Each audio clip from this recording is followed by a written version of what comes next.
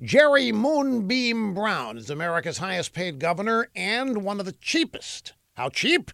San Francisco Chronicle says that Governor Brown wears sneakers that he has owned for 25 years. Can you imagine how those things smell?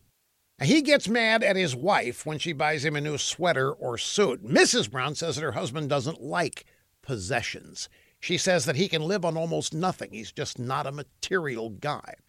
Now, look, if Moonbeam wants to wear the same outfits for decades, more power to him. If he doesn't like stuff, doesn't want stuff, won't buy stuff, fine.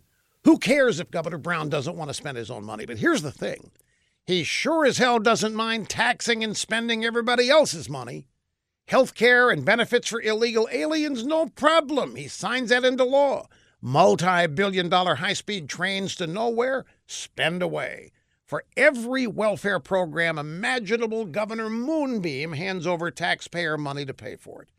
Wouldn't it be great if Jerry Brown was just as much of a tightwad with the public's money as he is with his own?